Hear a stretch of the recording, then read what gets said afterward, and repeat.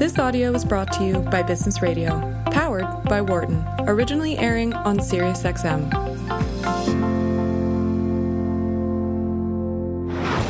From the campus of the University of Pennsylvania Wharton School. This is Leadership in Action on Business Radio. Welcome to Leadership in Action, SiriusXM's Business Radio powered by the Wharton School. I'm Mike Useem, Faculty Director of the Leadership Center in the McNulty Leadership Program, and I'm flying solo today. My friends and co-host Ann Greenhall and Jeff Klein are off.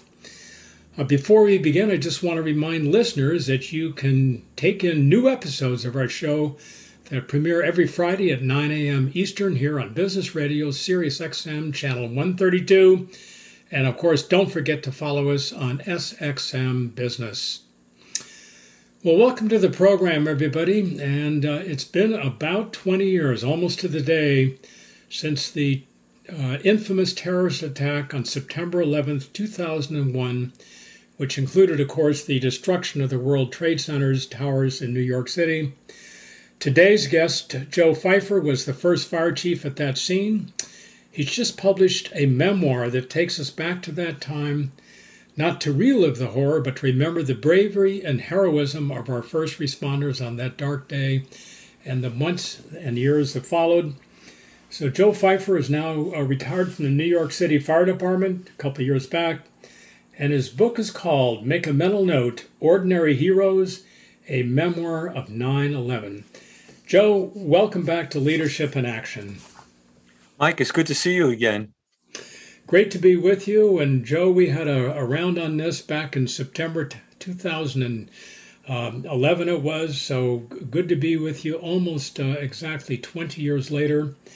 You lived it, you thought about it, you've written about it, and you've shaped public policy about not only this disaster, but many others in the years since. But Joe, I'm going to begin by taking us back to that very fateful morning, certainly for you, but for millions of other people, when you had been called on a routine or for a routine inspection of what people thought was a gas leak not too far from ground zero. It was a bright, beautiful day. You're looking down, and all of a sudden there was this roar of an aircraft overhead, and you happen to have a film crew with you. So take us back to that moment. We're going to work forward with that chronology. That morning I had Jules Naudet, one of the French filmmakers, riding with me in the chief's car. And we were going to a routine odor of gas in the street. We're about 10 blocks away from the World Trade Center. And all of a sudden, we heard this loud noise of a plane coming overhead. And as you know, you never hear planes in Manhattan because of the very tall buildings.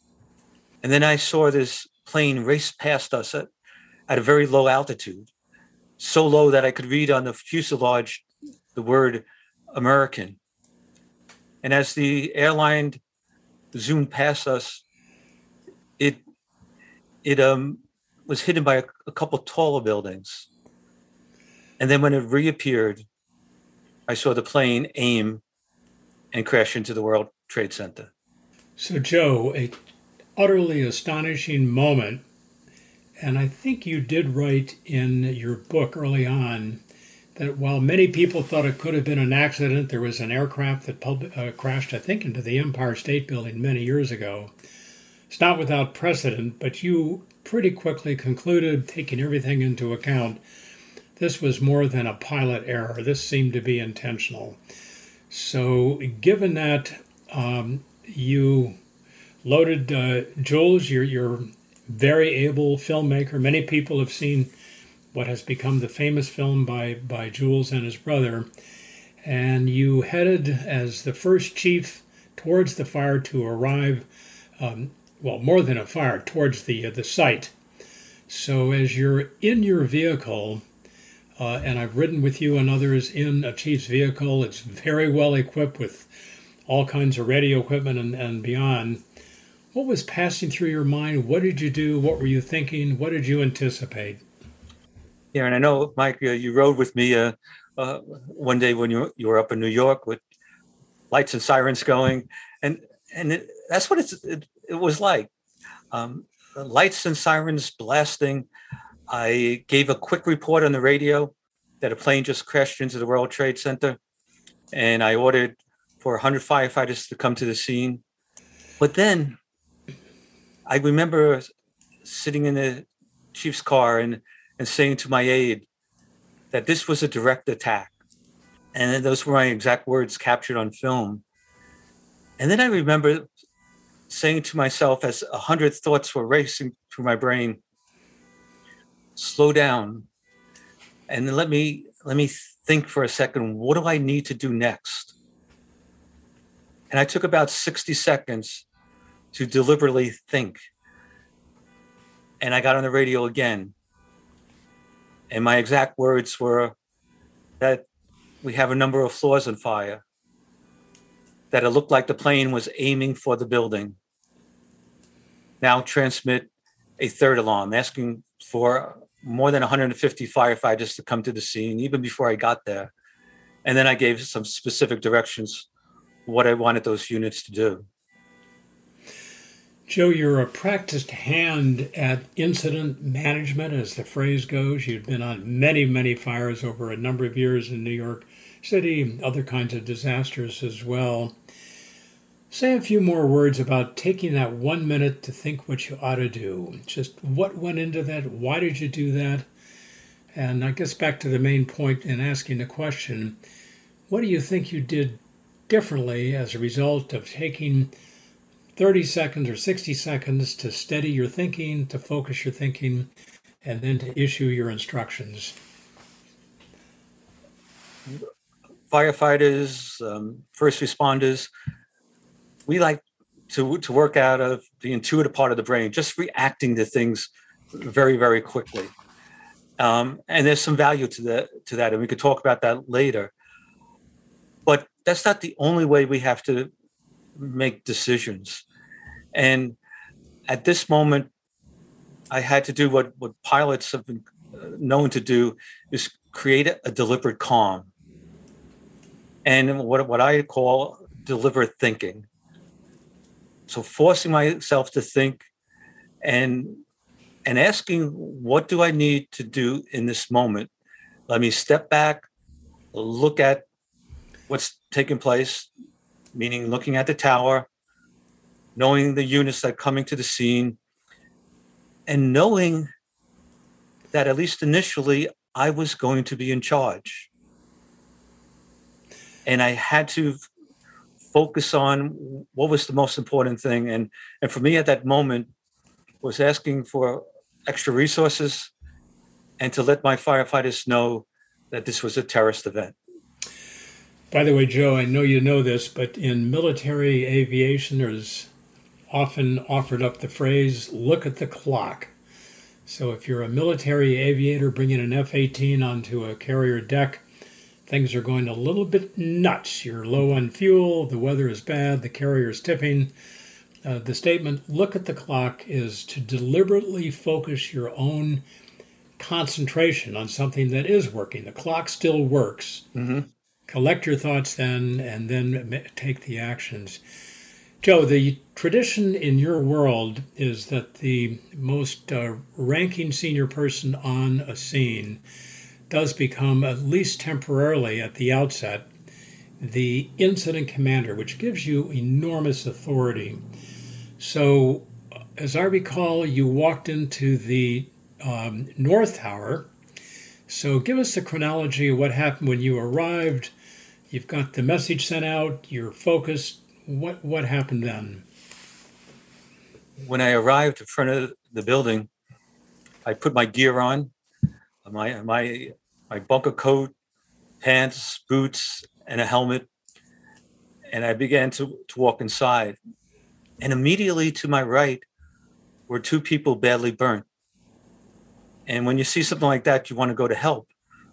But I forced myself not to do that because I knew immediately behind me were my firefighters and EMS that they were going to take care of the people. And my job was to take command.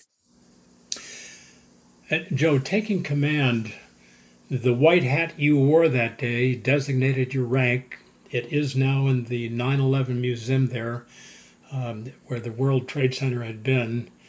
As firefighters arrived, some you knew, most you would not have known personally necessarily.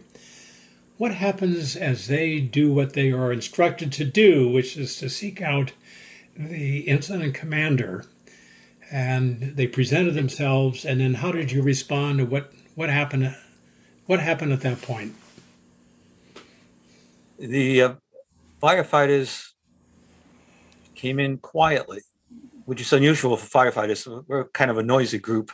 And except for some of the banging of the tools they carried, they came in with a grim look on their face, because every single one of them knew, as they looked at the burning towers, that they were going to the most dangerous fire of their lives.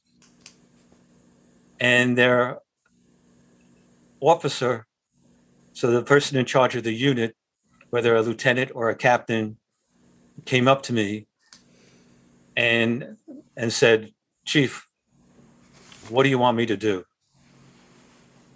And my plan initially was to evacuate the building, then we'll regroup on the upper floors to rescue those that were trapped. It's great. Joe, I'm going to break in for a second just to let our listeners know that this is Leadership in Action, Business Radio, Sirius XM, Channel 132. I'm your host, Mike Hussein, and our guest today is retired New York City Fire Chief Joseph Pfeifer, and we're talking about his just published book, Ordinary Heroes, a Memoir of 9/11. Joe, to resume the narrative, you've got dozens, then hundreds of firefighters streaming into both the towers, because the South Tower then was, of course, subsequently hit.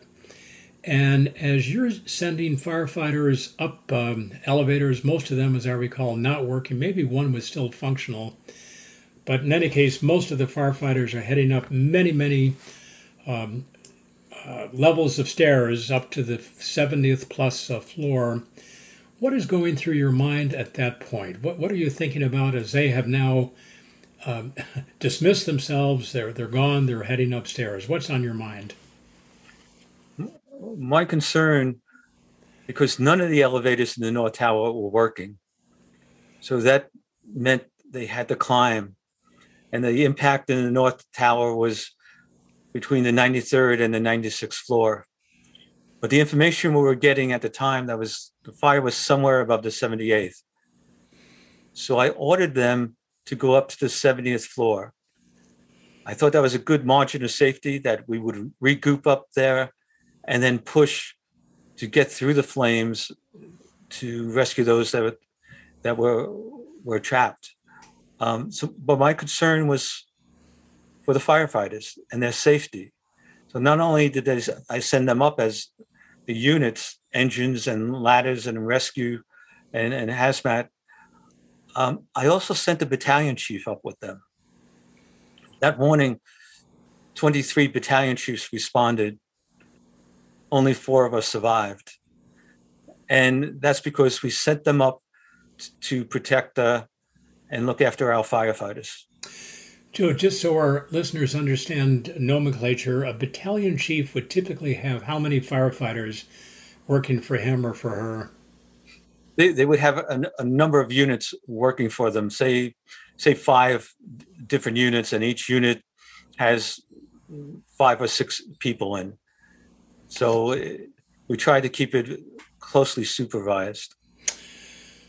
Joe, at this point, we're going to spend a few minutes more on the narrative, and then I want to bring us into the present, how the ideas that many of which you developed in the aftermath of this have become almost standard operating procedure now for dealing with high-rise fires and terrorist attacks. As the firefighters are heading up with the battalion chief, some of them with them, I think it's implicit in what you said. They knew what to do. You didn't have to give a whole lot of instructions. They had delegated authority, extremely well trained, very experienced. So do I capture the flavor of that moment correctly? You do, Mike. And as they were going up, people were coming down. And these are narrow stairs, maybe 4 feet at the most. And as people were coming down, our firefighters told them, don't stop, keep going. You can make it out of here. And those very simple words made a difference to those that survived. And that was really the reason for naming my book Ordinary Heroes, because those ordinary words made a difference for those people to go down and not to stop. Yes. And my firefighters were their ordinary heroes that saved their lives that day. Indeed.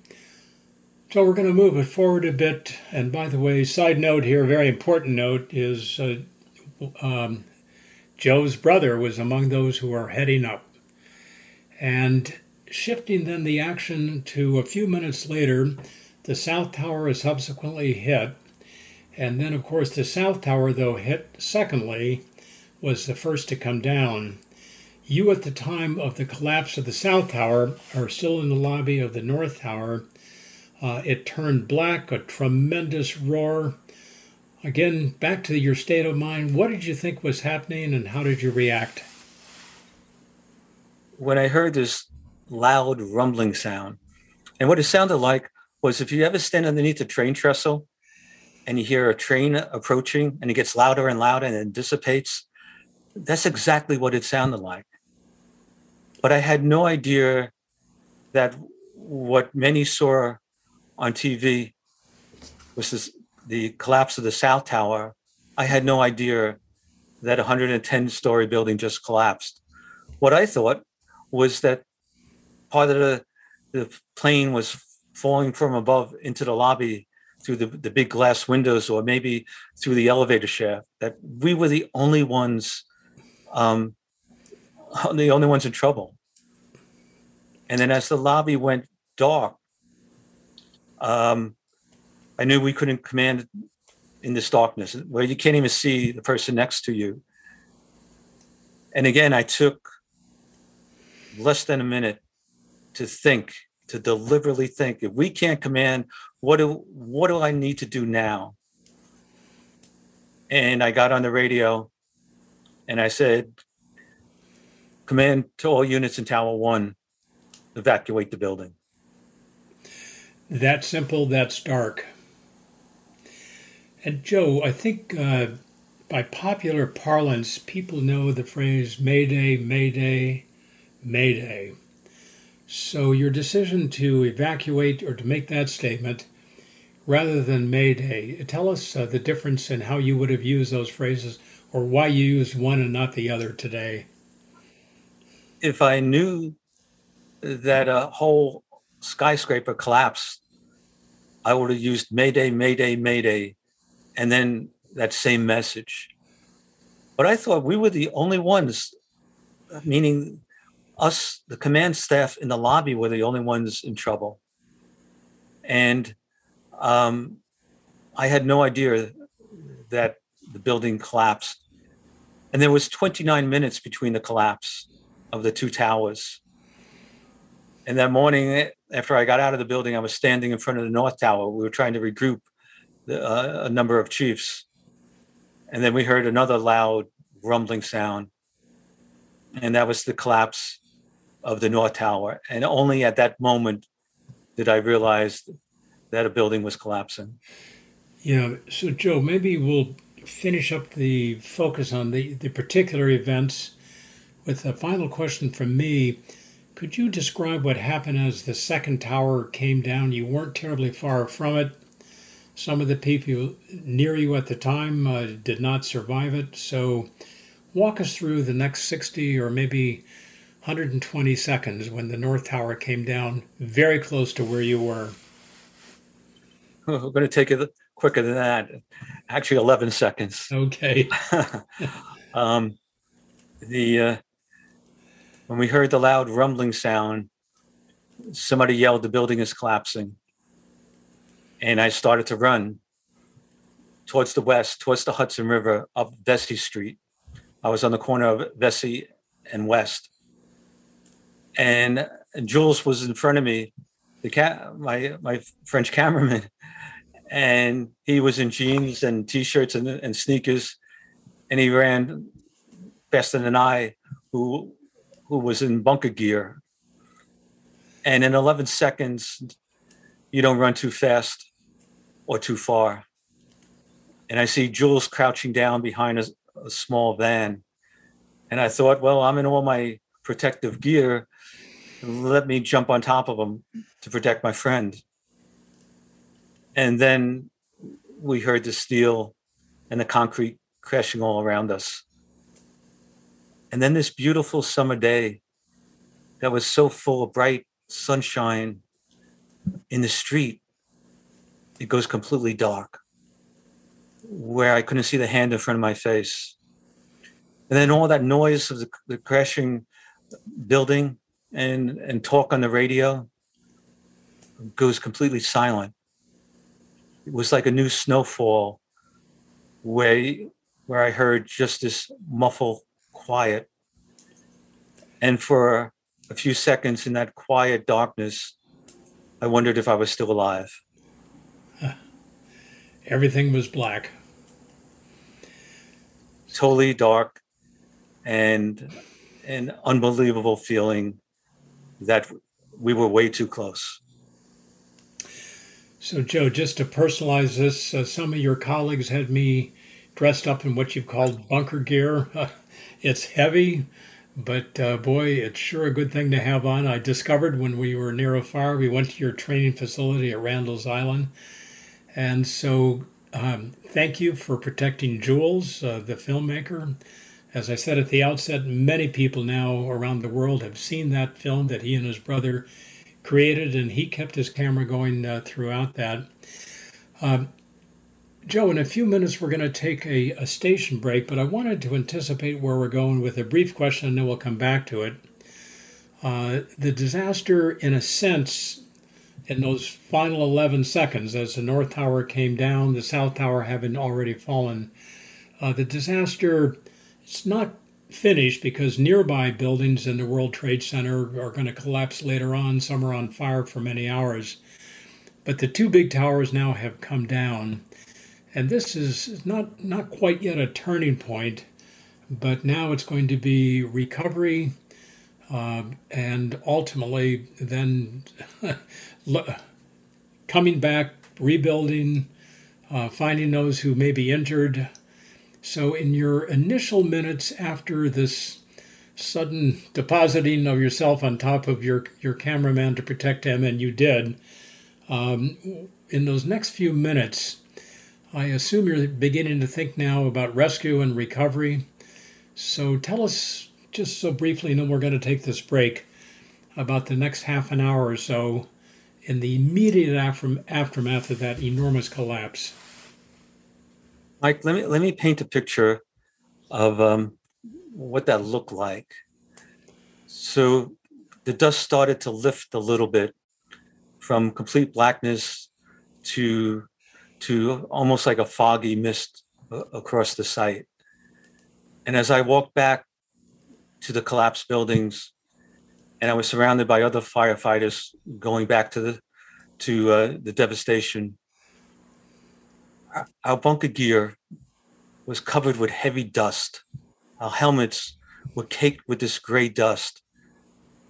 And I imagined we looked like stone statues standing around the edge of the rubble field of twisted steel and crumbled concrete. And at that moment, we wondered, how are we going to rescue anyone that's still alive? And little by little, emerging from the bottom up, we started to build the command structure, since our command staff and our backup folks were all killed during the collapse.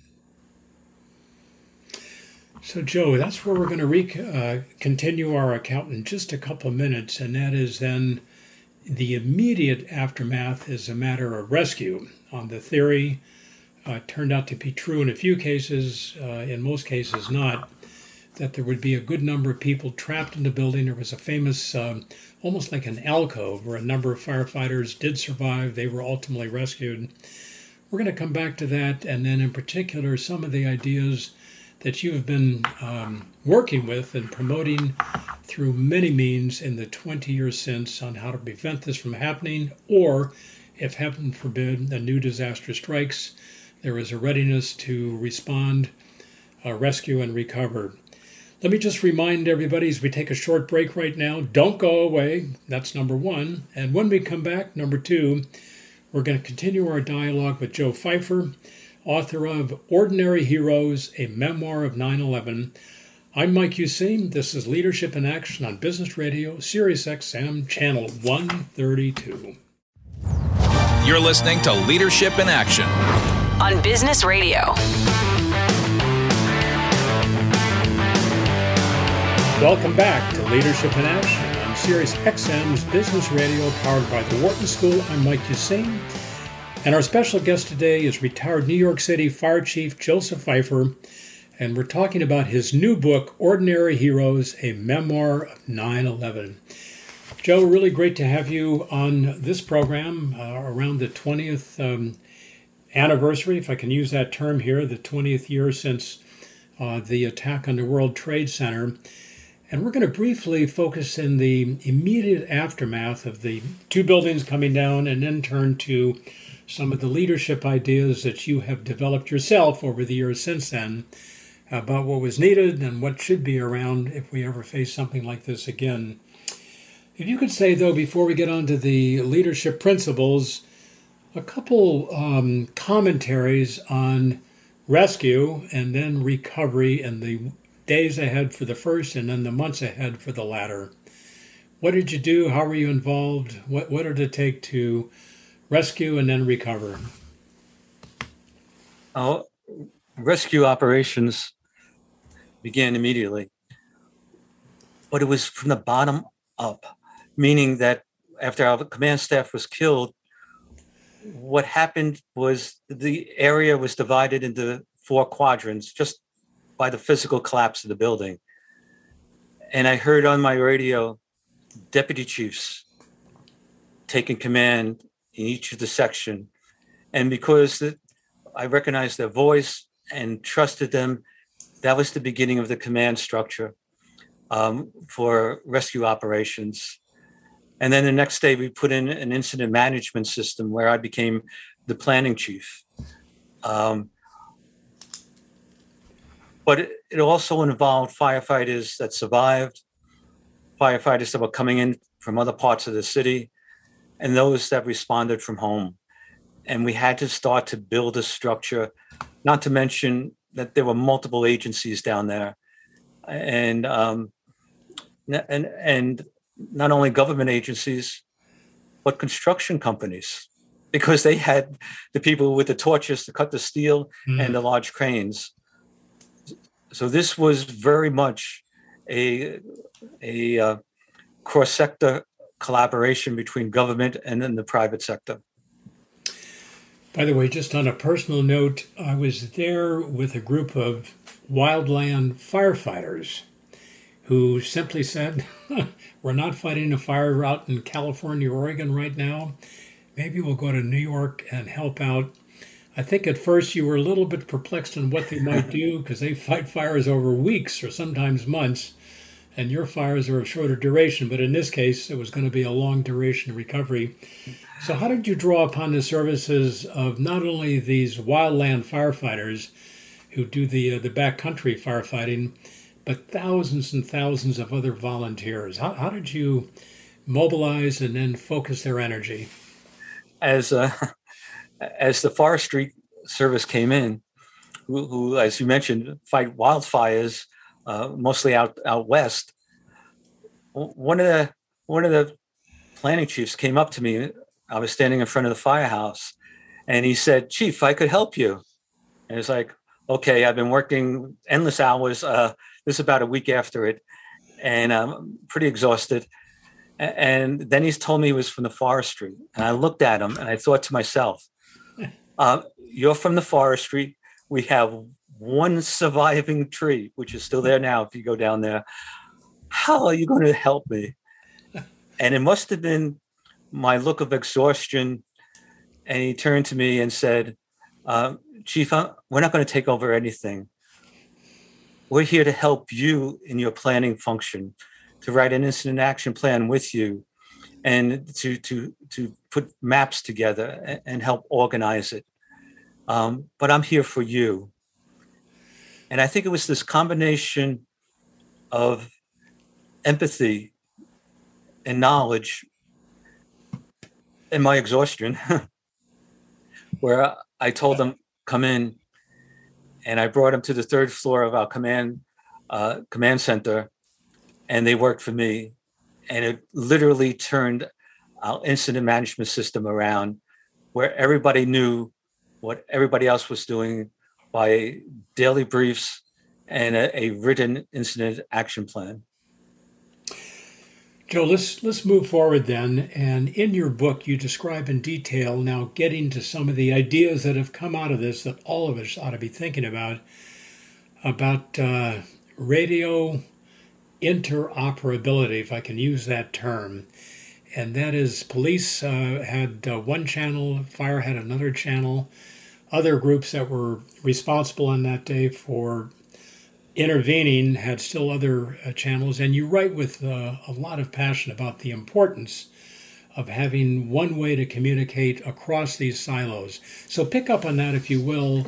Let's make that the first lesson. I'm going to ask you about a few others of something that you have taken out of this experience that would benefit us all in knowing we're going to face much smaller experiences by definition, but we can learn from what you went through for ways we may eventually go through setbacks and crises as well. So let's begin with sharing interoperability among different agencies responsible for the fire.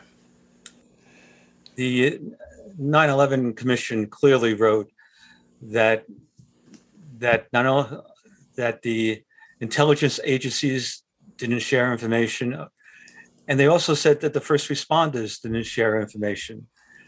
So we know that, but not until I wrote my book did anyone answer the question, why? Here we have great agencies, NYPD, FDNY, and I talked to literally everyone. And that day, all those responders, all of us, wanted to do the right thing. There was no battle of the badges. Everybody wanted to do the right thing.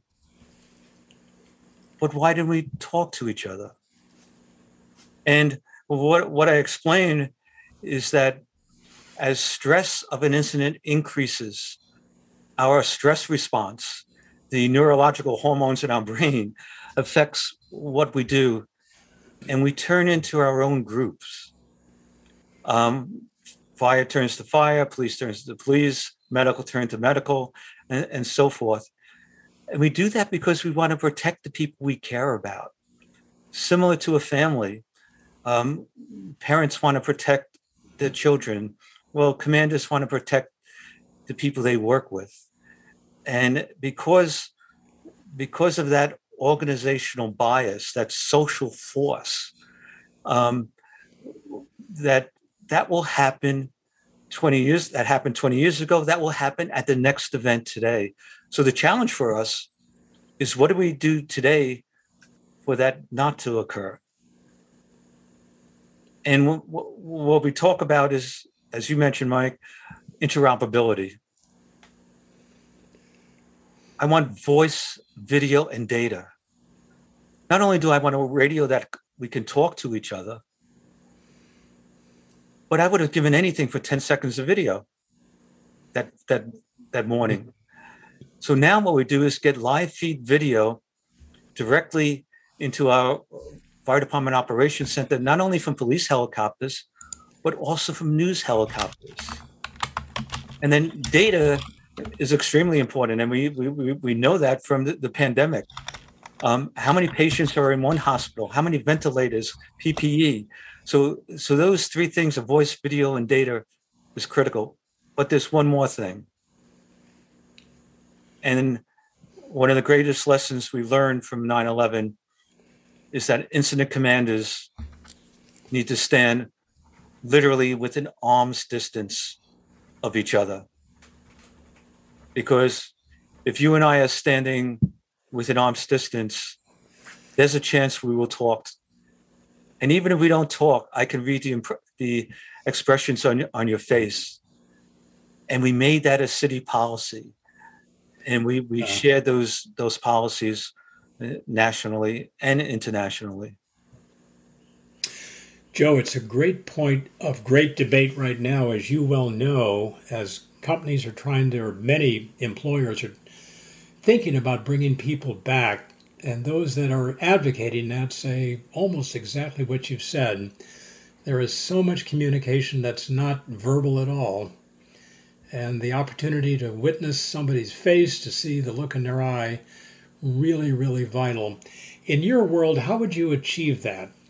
Firefighters sit in a building different from police, different from rescue often, and so on. So how do you bring that to life? I actually tell a story in the book about the miracle in the Hudson. And I was working that day too. I don't know why I keep getting these things, but I didn't go to the scene. I went to our operations center, and I had more information there than they had at the scene because I was getting direct feed from police helicopters and news helicopters. I was also able to connect to LaGuardia Airport and get the manifest from the plane. And I compared that manifest on the plane to the people that we took off the plane. The different agencies took off the plane, including New York Waterways, but everybody had to pass through our EMS.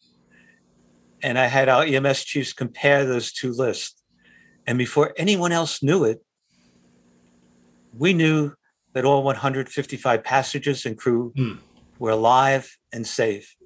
And we took that message, gave it back to the incident commanders at the scene, and also put it on a Homeland Security Information Network, which got to the governor, the mayor, and the president of the United States. I say in detail that there were only 2 degrees of separation between me and the president at the time.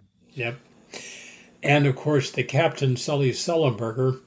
And I think those that have seen the film do recall the enormous look of relief as he himself was informed. Took a while that everybody was safe and sound and plucked out of the Hudson. And that got through not only the mayor that we told personally, the commissioner told the mayor, but because we posted it on a network that got to the airlines and got to everybody else. So I saw the movie where Sully mentioned how relieved he was when he got that news. Yeah, exactly. So, Joe, just now picking that out and just underscoring it briefly and then asking you for another emergent principle. If the first one is sharpening the capacity for quick communication among all the parties involved, really important. We've got the technology. It's often a behavioral or organizational issue. So with that, maybe capping off where we just were, what would be another principle that emerged and now helps how the New York Fire Department does work or other agencies do operate that came out of 9/11? So our first principle is to connect, and then we went into detail on voice, video, and data. The second principle, we touched on part of it, and that's to collaborate, standing with arm's distance, or as you were talking, Mike, in a pandemic, sometimes we have to do that through Zoom.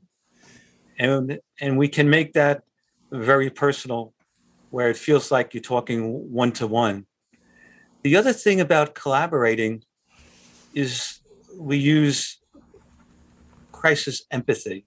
What was used on me in front of the firehouse Well, when I meet my counterpart, not do I to do I just say what I want. The first thing I say, I articulate, I recognize what my counterpart is feeling or that person's concerns, and I articulate it. And by doing so, my counterpart realizes that I understand the stress that person is under. And that's how we begin our conversation. And then the other part of collaboration is having a diverse group and making people feel included. Another incident I had was a sanitation salter out the third floor window. And I had to put it back in after we rescued the driver. And all people with stars and commissioners of this and that were standing in a circle. And I was giving a briefing because I was the incident commander. But before, I went around to everybody and shook their hand. This is pre-COVID. And one of the people I shook hands with was a supervisor. So absolutely the lowest person. There was all his bosses were above him. But because I said, hey, I'm Joe Pfeifer. Thank you for being here. If you have anything to say, please speak up. By making him feel included, he raised his hand and said, Chief, I don't know if this means anything, but there are high pressure lines and electrical lines behind where that truck is. It's like, no, that means something. So I think we talk a lot about diversity and inclusion in our corporations and our agencies.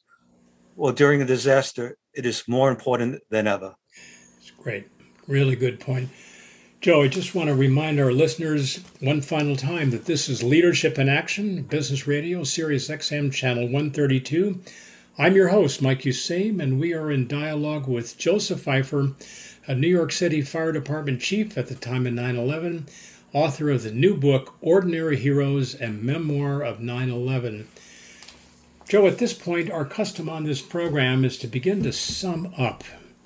And for that, I'd like listeners now to reflect on what Joe has said to this point. You've all thought about 9/11, add to your thinking from your own experience. And Joe, I'm going to ask the two of us to bounce back a little bit back and forth on ideas that we think you're going to lead. I'm going to be a helper here. We think our listeners would benefit from in their own leadership in action, the focus of the program. So let me just start to set the sort of the walkway here. I wrote down several basically words that sum up points we've touched on: communicate, connect, and make certain you've got empathy or understanding with the person that you are communicating and connecting with. So that's my first point, Joe. Why don't you add one? We'll go back and forth a little bit on this. Yeah, I like those points about connecting and collaborating is about communicating. I would just add a third point, and that is of coordinating. And in many schools, we teach people how to debate. And what we should be teaching, and I know business schools and other graduate schools teach on how to negotiate. So in the middle of an incident, we don't have to debate my job is better than your job, but we need to negotiate where we're all working together. And those skill sets now become critical because the negotiation can mean the difference between life and death. Yes, great point. Joe, let me add my next point here, and that is to say the almost completely obvious, something about imagination. My guess is you never imagined a direct hit on one of the World Trade Centers by a terrorist piloted aircraft, but of course it did happen. The World Trade Center, if you recall, you know well, back in 1993 suffered a bombing then, very different in the way it was executed, but nonetheless, these towers were of interest to those who would try to bring America to its feet. But thinking more affirmatively on this, I'll make a statement. I'm going to ask you to, if you can flesh it out from your experience. We need to have imagination when we're involved in risk anticipation and risk management about the kinds of risks that may befall us, even though they are extremely unexpected. So how do we come to expect the really, really unexpected? So that's really a question to get out the next point to you.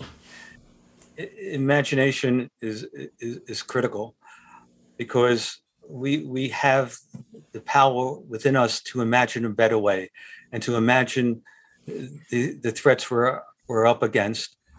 So in 2003, we had a threat of bioterrorism, and we had anthrax, and we had SARS of a pandemic, a possible pandemic. And in 2003, in the fire department, we created what we call Biopod, where we send our on-duty folks to a point of distribution for medication or vaccine. And we use the flu vaccine as a simulation of other medication. And we did it every year since 2003. And then last year, with the pandemic, or actually, I should say the beginning of this year, when the vaccine became available, because of our imagination, we were able to use that biopod model to distribute vaccine to our members of FDNY, to their families, and to people like me, a retired firefighter. So imagining what could be and then imagining a better system go hand in hand. Joe, for some time you were responsible for the anti-terrorism efforts on the part of New York City. And taking that now to our listeners that are running a firm or maybe responsible for a community group, maybe a healthcare provider, maybe even a larger enterprise, some in government as well.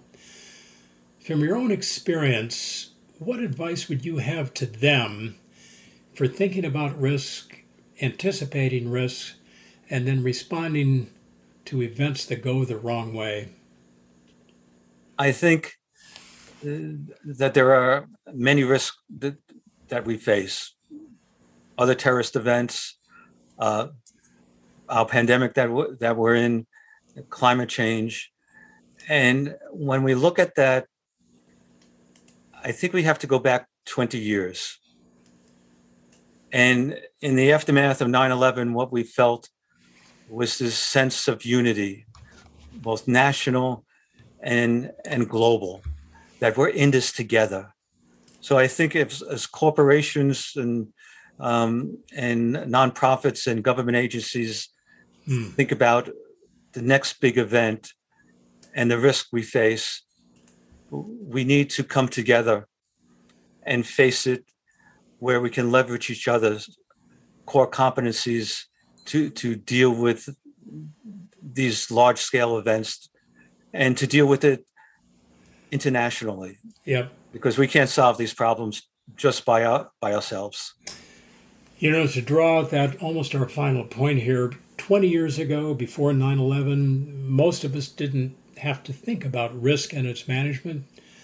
The concept of business continuity, a phrase used in business, or risk management, it's just not in the lexicon. And I can't think of a single organization I'm directly familiar with that hasn't brought risk, its anticipation, and a readiness for it into their operating procedures. So it's, thank goodness, a different world.